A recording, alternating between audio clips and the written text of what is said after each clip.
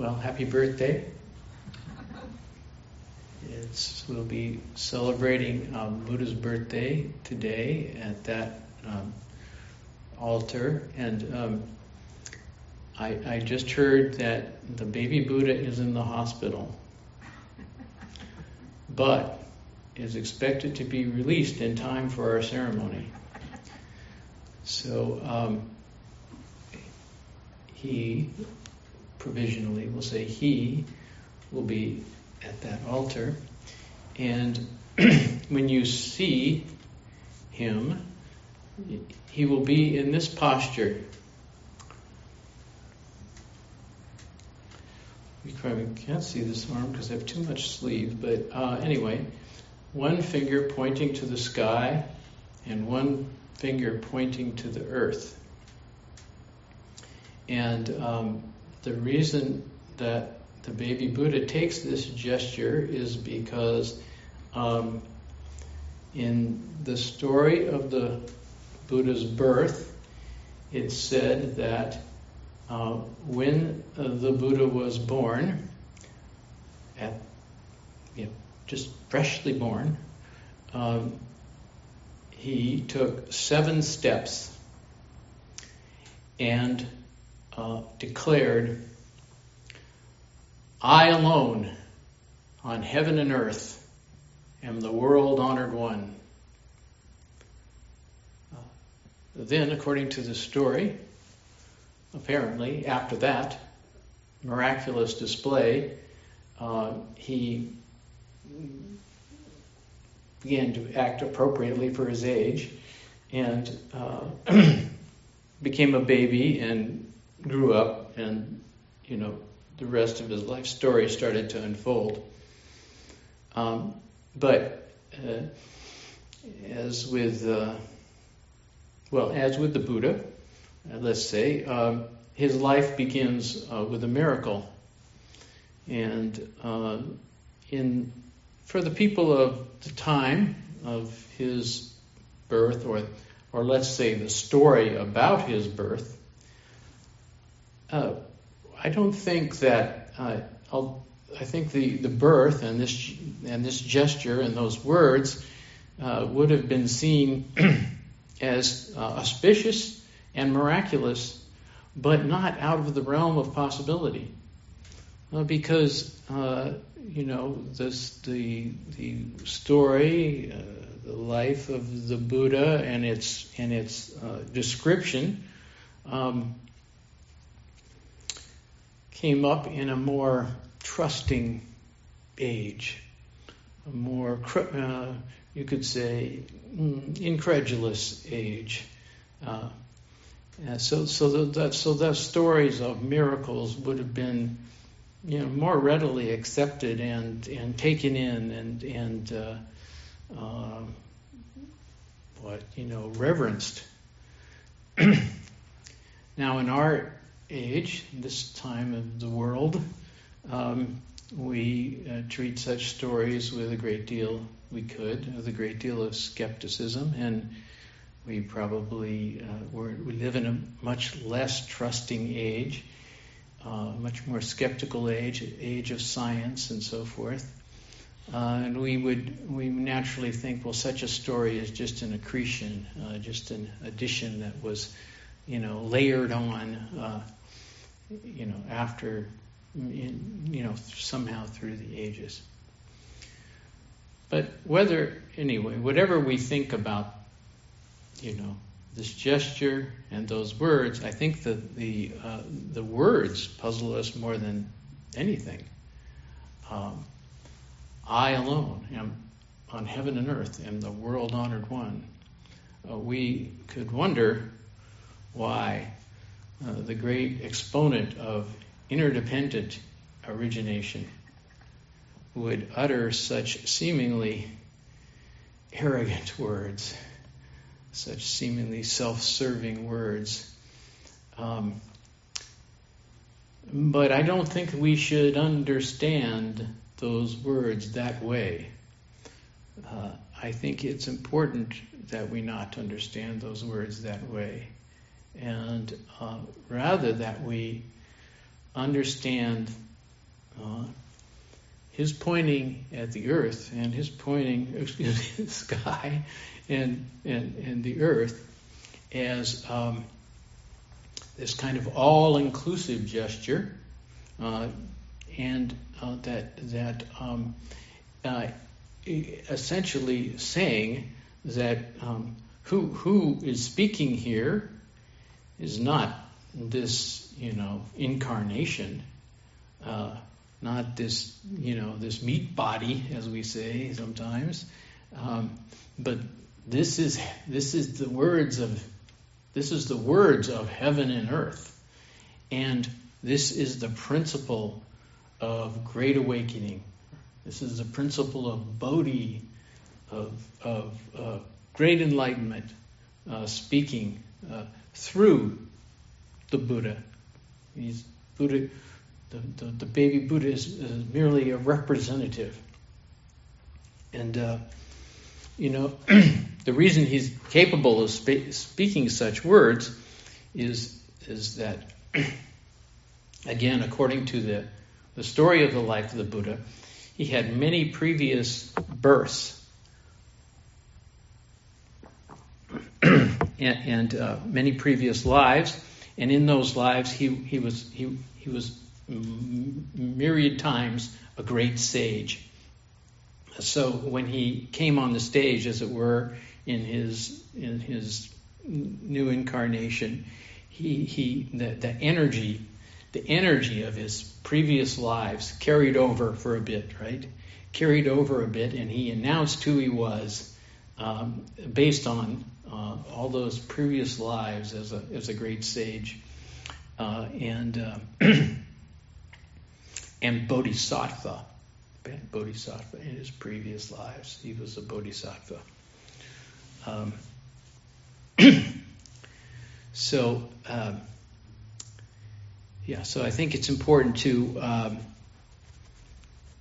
understand that he is speaking for this all-inclusive vision of awakening as a elemental force that's in our world, that is present in our world, and it includes it's a power or an expression that includes everything, that leaves nothing or no one out, and it's a vision. It's a vision for us of a boundless and boundaryless kind of awareness that we participate in. That it is, this is something that we participate in, and we become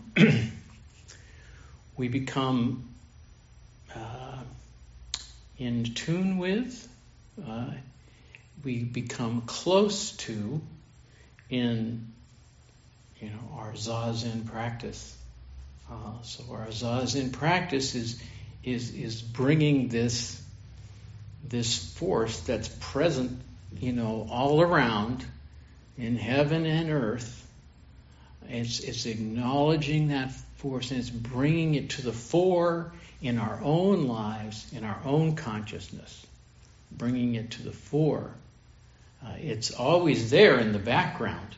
This is our understanding. This kind of all-inclusive awareness, boundaryless awareness is always here, but it's not always to the fore. It's sometimes hidden and concealed by, we could say, our habits. Our habits, which are to be rather self-centered, rather thinking that the emotions and productions of this mind and body, such as arrogance or pride or avarice or animosity or anxiety or fear. These emotions that we are subject to can often seem to be, more in the foreground of our awareness. So it does seem that we need to undertake some kind of practice to bring forth, to call forth this more comprehensive and compassionate way of being, to call forth the spirit of, we call it Anyatara Samyak Sambodhi, unsurpassed, penetrating, and perfect enlightenment. To call forth that spirit, it's a good idea for us to do some practice and call forth the spirit of awakening. Which brings me to another point that together with Larry San, I've been recently taking a class online with the great Zen master Tenshin Reb Anderson. And he has been, the theme of this class that he's been offering is on what we call original nature or Buddha nature. And the proposal that Reb has made in this class is that sentient beings like us and the Buddhas, if you want to think, and the principle of awakening are not dual. They are non-dual, not in the least bit separate. So, just in this last class, Tenshin Anderson gave a instruction, which is a common instruction that we hear, that the first step toward realizing Buddha nature, original nature, is to sit with ourselves just as we find ourselves, just as we are.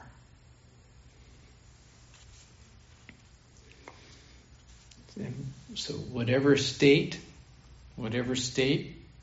comes up in sitting meditation,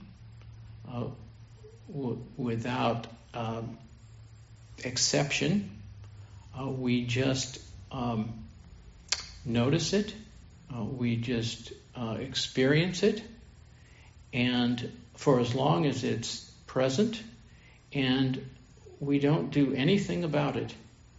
We don't do a single thing about it. Whatever is coming, we don't respond. We respond. We do respond. It's not to say we don't respond. But we just let whatever is coming come. And our response is just to be with whatever is coming. Just let whatever is coming. So we say sometimes in Zazen, don't move or disturb a particle of dust. So dust, is a code word in Chinese Buddhism for, defilements, for all, those emotions of, greed, hate, and delusion and their subsets that we can experience. So we sit without moving any of those particles of dust, any of those defilements. Whatever comes, we notice that we have greed, thoughts of animosity, thoughts of confusion, anxiety, fear,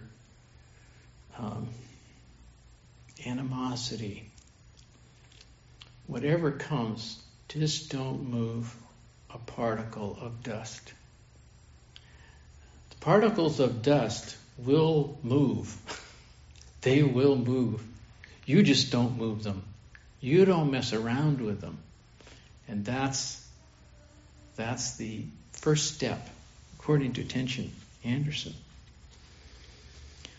So Rev was saying in this last class that we heard that our sitting is a call, or he said a stimulus to Buddha.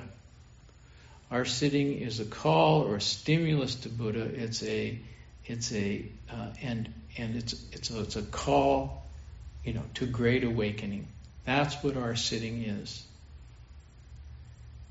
And I resonate with that teaching very much. And it reminded me of a teaching that I heard some time ago at Green Gulch Farm. There was a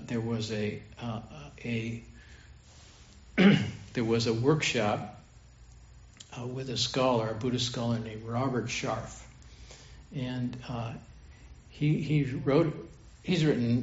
a professor at UC Berkeley, and he's written a number of books on Buddhism, and there's a book called Coming to Terms with Chinese Buddhism that I haven't read the whole thing, but I read a lot of it. And anyway, he gave a workshop at Green Gulch Farm, and he talked about that book, and he talked about this this term from Chinese Buddhism, ancient Chinese Buddhism, that's translated sympathetic resonance.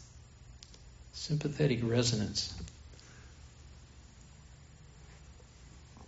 And where in the sort of basis for that teaching of sympathetic resonance comes from the idea of musical instruments. That if you have two stringed instruments in proper tune in a room, and you play the A string on one, the A string on the other instrument will vibrate in resonance, in sympathetic resonance with that string, because they're on the same frequency. So this is a kind of a wonderful analogy, right? And so this is a wonderful analogy to us and Buddhas. This is the proposal of being non-dual with Buddhas, that we actually are on the same frequency as Buddhas. And when we call, however we call to Buddhas, they respond. They resonate with us, and we resonate with them, and that's the theory. So I looked at this book. I thought, I should look at that book again. And this is what one of the ancient Chinese scholar monks, I don't know, he's in the book that he's called an exegete. You're an academic, you know what that word means. I'm a teacher. Oh, anyway, it means like scholar, a scholar, someone who studies a particular, usually it seems like a narrow subject matter, something really, narrow. But anyway, this is a quote from this fellow. Stimulus response. So, this is another way of saying this word, a sympathetic resonance. Stimulus response is the great tenet of the Buddha Dharma, the essential teaching of the many sutras. To stimulate means to bring or summon forth. To respond means to go forth and meet and welcome. As all sentient beings possess the seeds of goodness, they may induce the Buddhas to descend and make shape in front of them, and the Buddhas will meet them in welcome. So this is the proposal. This is the proposal. And we do here, we do a lot of, or a fair amount of sitting, of course, and we do ceremonies, and which are also called rituals. And the point of ritual practice, and let me make sure I make this point, is that this is a ritual practice. This is a ceremony. And so is our bowing at the mat. And so is making offerings. And so is our chanting. And so is bathing the recuperating baby Buddha today. And the point of all these rituals is to send out a call. To send out a call to great awakening. And I think if we understand our rituals this way, we have the right spirit for doing our rituals. That we're making a call to Buddhas, and there's a principle alive in this world called sympathetic resonance. And Buddhas, something, great awakening that extends throughout heaven and earth, will respond. And I almost say it, I guarantee it. No. But anyway, I really think if you sincerely adopt this practice, that you will see the truth of this principle. I think anybody who sincerely practices this Buddha way will see the response of great awakening in their body and mind. You will see it. You will feel it. You will be grateful for it,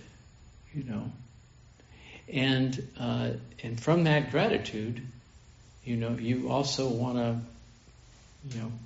will want to give that great awakening back to the world in your daily life, which is also a ritual.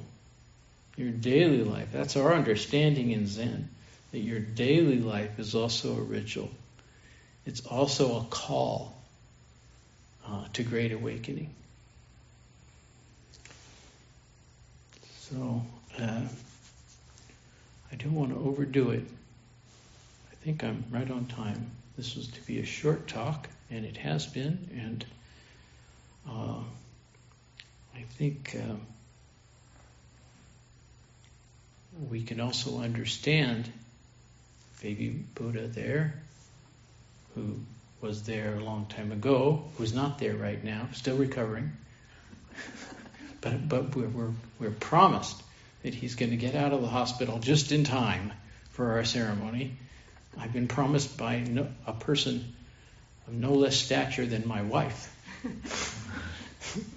that it will be there for the ceremony. But he's still getting some last minute, he's getting some last minute care. It takes a while to get released from the hospital. You have to check all the boxes and so forth. But we're sure he's going to get out by 10 to 12. Anyway, now I've gone too far with my joke, but in any case, do you have any questions very quickly? Could you repeat the quote? Oh, from the Chinese scholar? Well, the bird. Oh, yeah. I alone on heaven and earth am the world honored one.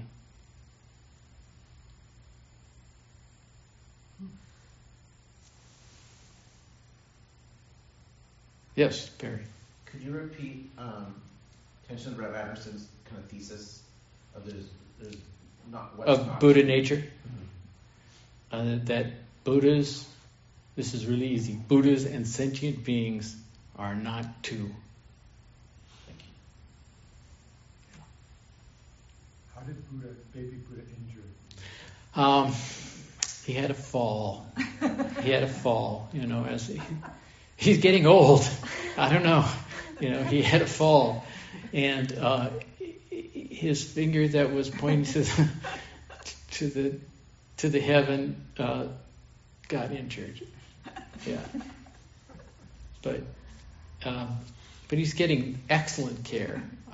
He's really getting excellent care. Up until like 10 o'clock last night, he was getting care, and this morning he's been getting care. And I'm assured that he is just going to be fit as a fiddle at 10 minutes to 12.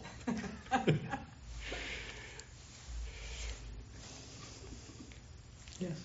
Could you also repeat the first steps, the original? The first step to realizing your original nature is to be with yourself just as you are. It is to practice the teaching of suchness. Things as they are. So whatever is, whatever phenomena are arising, just to be with them without comment. Or if you comment, then notice that you comment. It's okay. Comment away if you want to, but then notice you comment. If you for instance, you say, oh, I'm in Zazen, but I'm so distracted. I'm not a good meditator. Then, okay, you went that far, and then you stop and you say, there I am. See, the real teaching, is, or let's say the first step is to be non-dual with yourself. That's the first step.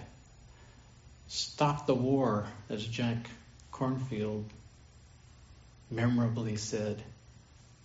So, the self-attacks, the self-criticism, this is something I had to deal with, I still deal with, but it was very strong in me at the beginning of my practice.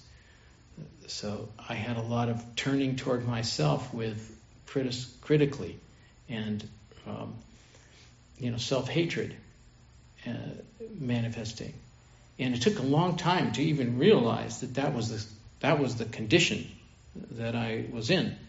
When I realized that condition, that was helpful. And so it was part of the process of learning to be non-dual with myself, to not turn toward myself with anger or hatred, self-criticism, with not being okay. So that's the first step. First be non-dual with yourself, then realize non-duality with Buddha. And of course, realizing non-duality with Buddha helps you be non-dual with yourself. So these two work together, those two work together. Is there time for a quick follow-up question? Yes. What's the relationship between suchness and thusness? Oh, perfect. I just gave a great secret teaching about this, but it's not my secret. This was a teaching that I heard from Jay Garfield, who heard it from the Dalai Lama, who heard it from some 14th century Tibetan teacher, exegete probably. This is what he said. He said, suchness is emptiness seen from the standpoint of the subject. Thusness is emptiness seen from the standpoint of objects, from the object. So they're really it's the same thing, like two sides of a coin type of analogy would be appropriate. But this is when I heard that teaching, and I told that teaching to Mio, he said, this is our guiding teacher, he says, I wish I'd have thought of that. It's a wonderful teaching, and it did clear that up for me a little bit. So I don't know that we have to parse that in our practice, that we have to sit, think, is this feeling of selflessness coming from the subject, or is it coming from the object? I don't know. I don't think it's important to parse that, but it's a quite wonderful definition that some 14th century scholar gave, that Dalai Lama borrowed, that then he gave to Jay Garfield, and Jay Garfield gave it to me online. Suchness is emptiness seen from the side of the subject. Thusness is emptiness seen from the side of the object.